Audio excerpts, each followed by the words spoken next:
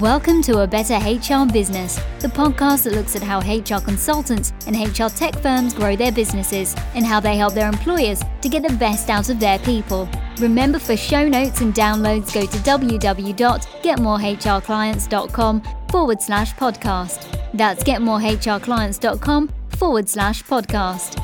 Okay, let's get started. Hello and welcome back to the show. Nice to have you along. Now, we're diving into a complex topic today, one which affects consultants everywhere. It's the issue of tax and insurance for independent consultants. Now, I must say, today's episode will focus on the UK and certain legislation there, but nonetheless, there are some universal themes in this discussion that will apply to HR consultants everywhere. In particular, what kinds of insurance do you need? And also that old chestnut of, are you a contractor or an employee when performing consulting work? Now, to help us get to the bottom of these issues, I'm delighted to be joined today by Seb Maley, the CEO of Qdos Contractor, a leading provider of tax and insurance services for UK contractors, micro businesses, and the self-employed. Hi, Seb. Thanks for being here today. Hi, Ben. No problem. Good to talk to you. Whereabouts are you based? We are based in Leicestershire, right slap bang in the middle of the UK. So quite central, but obviously down in London quite a lot as well. Yeah. Very good. Now, Seb, before we dive into the details of this complex area, I have to ask, look, there are TV shows about medical emergencies, there are courtroom dramas, and even TV shows set in mythical Australian seaside towns, but there are never any shows about insurance. Why is that? Good question. I think, I guess inherently people would see insurance as being quite a drab and boring subject, which is probably one of the reasons why. I mean, I think I'd quite enjoy a TV show about insurance, but I don't think it's going to happen. I'd watch it. Yeah, fair enough. All right. So can you tell us a little bit about Qdos and what you folks do? Yeah, so Qdos, we were originally founded back in the late 1980s as a tax consultancy. So the business was originally founded by ex-revenue inspectors. So tax consultancy has really been kind of the backbone of what we've done, with a particular focus on small businesses and often kind of self-employed individuals working through limited companies. And we built up a particular specialism in status in particular. So with the IR35 legislation, which we'll go on to, I'm sure, in a bit more detail later. But over the years, we've also kind of expanded to also provide business insurances and so on to small businesses as well, and contractors and independent consultants. So it's really now a kind of mixture of insurance, but also with that niche specialism in tax consultancy around status. Excellent. Yeah. So you did mention IR35. Can you give us an overview of what is IR35? Yeah, so IR35 is a piece of tax legislation. So it was originally brought in back in April 2000. So it's been around for just over 21 years now. And the legislation was originally brought in because the government felt that there was a big problem with people who were using their own limited companies to provide services to clients, when in actual fact they should just be employees of the client that they are working for. And back then there was a fairly significant tax saving for the individual. So by working in that manner, they were essentially paying a lot less tax than an employed counterpart would pay. And the government felt that was a massive problem. There was a lot of kind of anecdotal stories of kind of supermarket shelf stackers and people like that who were using limited companies to provide their services, and ultimately they felt it was such a major issue that they decided to legislate against it. And essentially that just put a responsibility on the contractor to kind of take some due diligence around what their tax status was, but then also face the risk of a potential investigation and liabilities as a result of getting that wrong. Got it. And now there's a phrase or some phrases about being inside or outside of IR35. What does that mean? Yeah, which often causes quite a lot of confusion. But essentially, if you are inside IR35, that means that you are a disguised employee, as HMRC term it, which means that you should be paying the same amount of tax as an employee. Whereas if you are operating outside IR35, that means you are genuinely self-employed and obviously pay the relevant tax accordingly. So inside, from a consultant's point of view, inside is where you don't want to be, and outside means that you are kind of genuinely self-employed. Got it. Do you know, I paid my way through university doing part-time work on a government employment helpline once upon a time, and I used to hate getting the calls coming in about how do I pay someone when they're a contractor, when they're an employee, because I could never quite give them a clear answer. There were lots of great things. So there was a term such as control, if I recall, and how you pay it. What are some of the different elements that go into determining if someone's I mean, this is one of the problems with IR35 is that, obviously we have had some legislative changes over the last few years, which again, I'm sure we'll talk about in a bit more detail, but ultimately the manner in which you decide whether somebody is genuinely self-employed or not is based on kind of a very archaic case law that goes back 50, 60 years.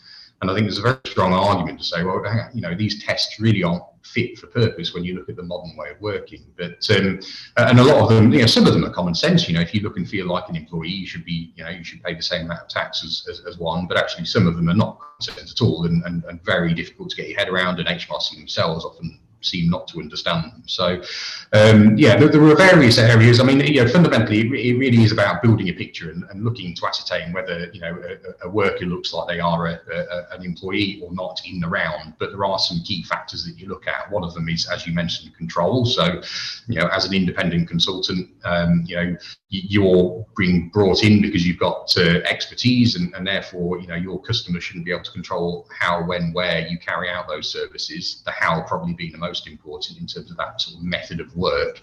And then there are also various other ones, as things like personal service. So, you should be able to send a replacement if you can't provide the services yourself, which is often called a right of substitution. And there shouldn't be any kind of obligation to provide or offer ongoing services.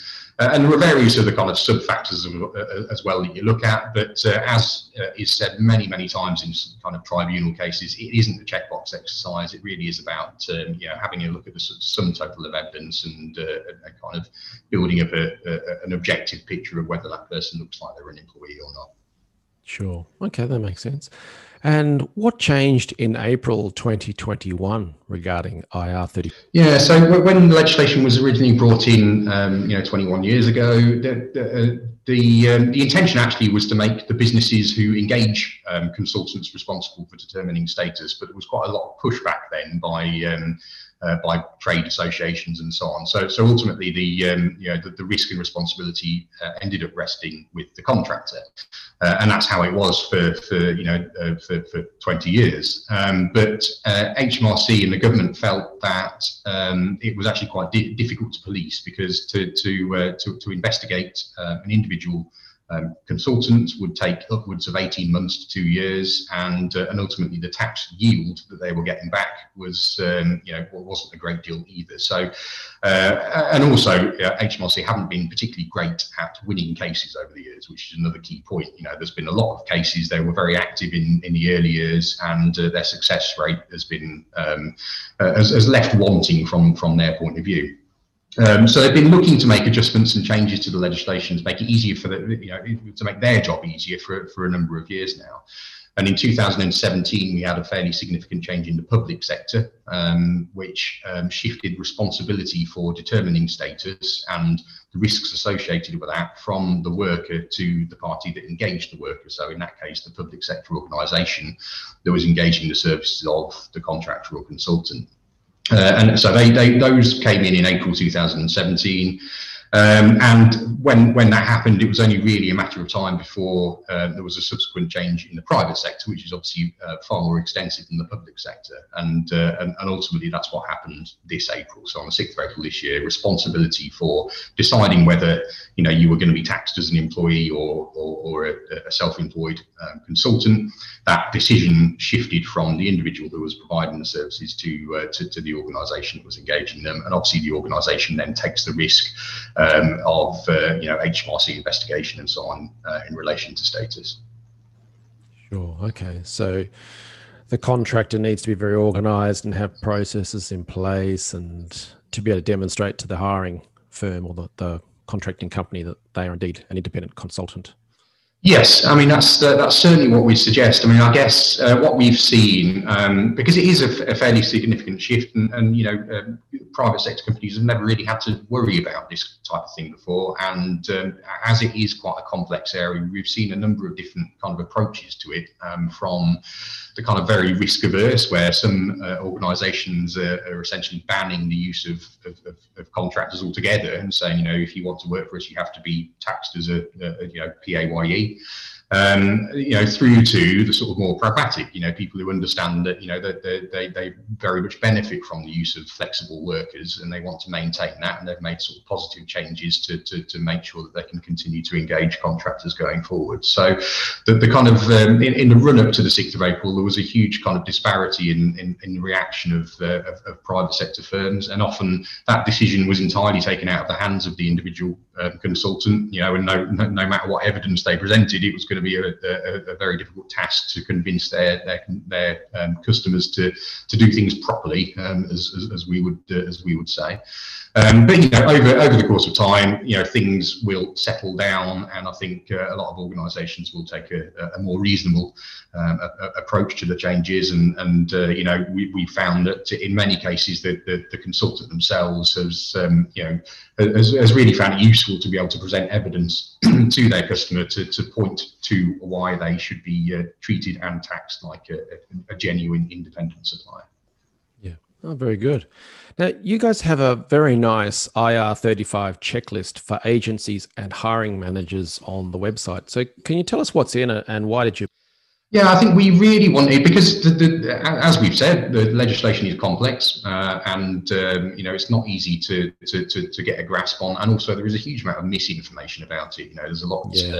Everyone's got some sort of opinion on IR35 and kind of status, and it's very easy to get lost in that. So, what we wanted to provide to organisations was something that they could something that was easy to digest and gave straightforward and kind of plain language pointers to what people should be doing. And I think quite often these organisations have had the kind of knee-jerk and risk-averse reactions have stemmed from a panic, when they can't get a handle on who is a contractor, what the extent of the task at hand is. And I think, by breaking it down into chunks and easy steps, it's a lot easier for people to put a plan in place. So, and it's really important because the way in which the legislation is written means that it's not only the client themselves, the engager themselves that has a potential risk, but it's other parties in the supply chain as well. So if there is an agency, as there often is, then the agency potentially faces a financial liability as well, even though it's not necessarily their decision in the first place. So what we're really trying to drive is for all parties in the supply chain, including the consultant, to kind of work together to make sure that it's a rounded decision and one that's backed by an extensive audit trail as well. Absolutely, yeah. So if we turn to the insurance side of things, then because consultants around the world, they all face the same issue when they're either forming or running their business of what sorts of insurance should we have. So there are professional indemnity, public liability, employer liability, tax liability options. Can you give us an overview of the main insurance types? Yeah, sure. So, if you're operating as an independent consultant, then it goes without saying that that there should be some sort of protection in place, and that's protection both for you, but also importantly protection for customers that you're working for as well. So professional indemnity is often the first port of call. So professional indemnity covers negligence. So if a consultant was to provide negligent advice or provide some form of advice that subsequently caused a financial loss to the customer that they were working for, then that type of thing is covered by a professional indemnity or PI policy. So if you're looking at kind of HR professionals, that sort of policy would be quite important because generally you will be providing advice in the context of the services that you're delivering. So that's probably the first policy to look at, and they're fairly straightforward to take out. Obviously, the sort of insurance market is fairly competitive, so generally, individual consultants who are working through their own company should be able to get a policy for a reasonable premium. And then public liability as well. That covers harm caused to members of the public in the course of providing services. Obviously, that kind of policy is very prevalent where there's kind of manual work involved. But equally, they are often required contractually. So for customers to protect themselves and for agencies to protect themselves, they often mandate that no matter what type of services you're providing, you also do hold public liability as well. So, and again, very reasonable premiums, so it's quite easy to get hold of, and it all ties back really to IR35, because it also demonstrates that you are in business on your own account. If you're paying for an insurance policy, then an employee wouldn't do that. So it really helps to demonstrate that you are in business on your own account and genuinely operating as a real business. And then employer's liability, I mean, that's often less of a genuine requirement for individual consultants, because it covers harm caused to employees, and often, there will be one person working in the business. But again, in many cases, it is a contractual requirement, just because agencies and clients like to have that sort of robust protection feeding down the contractual chain. Sorry, what sort of harm to the? So if you did have an employee and the employee was hurt in the course of working for you, then it's likely that they would bring some sort of claim against their employer. And an employer's liability policy would cover kind of the legal costs and potential liabilities as a result of that. So if you're in a business on your own, it's unlikely that and you don't have any employees, then it's unlikely ever to be utilised. But in many cases, it is a contractual requirement, which is why we see sort of many consultants kind of buying the full suite of business insurances in that way. Absolutely. And then I believe you have tax liability insurance as well.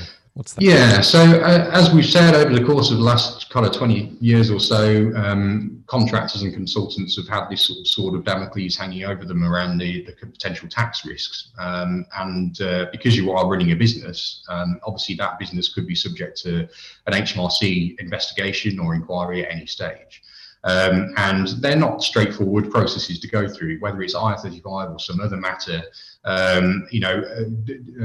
Representing yourself when there's any kind of HMRC probe into your business is often something that we wouldn't necessarily recommend, because HMRC have got quite a long history of asking leading questions and causing quite a lot of stress and anxiety for people who are faced with any kind of compliance activity. So tax related policies will really provide that peace of mind that as soon as you get any kind of letter from HMRC, that a professional will deal with it on your behalf. So it really means that it's covering the costs of somebody who knows how to deal with HMRC, somebody who is aware of the kind of the manner in which they carry out investigations to essentially correspond with them on your behalf. And there are also policies which we offer and other firms offer that cover the potential liabilities from an IR35 point of view. If HMRC ever decided that you were actually a disguised employee and owed sort of retrospective tax. So those types of policies aren't often contractually required, but it is again something that just gives consultants and contractors that sort of peace of mind that they're not going to be faced with any unexpected costs from a tax point of view in the course of providing their services. Absolutely. So for listeners, we've gone through professional indemnity, public liability, employer liability, tax liability. But certainly the professional indemnity and the public liability components. I know when you're putting in a tender for a large project, whether that's a government or a large company, you'll often have a requirement to do that. So if you think, how do I go about it? Look up Qdos, the website. They've got an excellent calculator there, or any provider of your choice. But you'll be surprised, it's actually quite low cost. So I think for peace of mind and also for being able to bid for larger pieces of project work, things like that, to me, it makes sense, but it's an individual decision, of course. So finally then, Seb, do you have any general insurance and or business management advice for independent consultants in the broad HR industry? I think my primary piece of advice would really be to see yourself as a business, and if you are an independent consultant, often that might have kind of happened by accident. You've ended up kind of providing advice as an independent rather than being an employee. But I think if that does happen, then it's really important to really get behind that and kind of see what you do as kind of see that you have established a business and kind of maintain that. And it's not just it shouldn't be contrived, but really what you want to have is you want to give people a perception that you are genuinely a business in your own right. And I think that not only will help sort of commercially when it comes to presenting yourself to potential customers, but also from a tax point of view. If you look and feel like a business and you kind of have things like website, company stationery, that sort of thing, it really does help to really back up the fact that you are in business on your own account. So that would be my primary piece of advice. I think for people who are kind of caught up in all of the panic around the IR35 changes, which there'll be many in the UK at the moment, I think I'd probably offer some reassurance that certainly things will settle down. I think we can see certainly over the course of the last couple of weeks that there are more and more businesses who are getting to grips with their obligations, and more opportunities for contractors to have these outside IR35 contracts where they are still operating as a genuine business. So it may not seem it, but I think there certainly is still a market for people out there in the UK who want to continue operating as an independent business. Excellent. Well, that's good to hear. It's certainly comforting for listeners, that's for sure. And for listeners, I do recommend checking out the Qdos website, because they've got some calculators, plenty of resources and other options there. So well worth having a look. On that point, Seb, if people want to learn more about you and the business, what should... Yeah, I think the website's always a good place to start. So please feel free. We've got loads of kind of information. As we said, there's a lot of misinformation about IR35 and tax in general. So we've really put a huge amount of effort into trying to cut through that and provide plain English advice and tools and so on that consultants can use. But we've got a large team here who are always ready and waiting to kind of assist people over the phone or via the online chat. So if there's any questions, no matter how silly they seem, because often they're not, just feel free to drop us a line. Excellent. I like it. So if you're listening to this on the go, check the show notes. We'll have the links to qdoscontractor.com. So you'll be able to find that as you go. But Seb, thank you very much for sharing your insights and advice today. And thank you for your time. No problem, Ben. Great to talk to you. Thanks for joining us today on A Better HR Business, the podcast that explores the world of HR consulting and HR tech businesses. For show notes and downloads, go to www.getmorehrclients.com/podcast. That's getmorehrclients.com/podcast. Remember to subscribe and share the show with any friends who are busy growing a HR business. Thanks, and see you next time.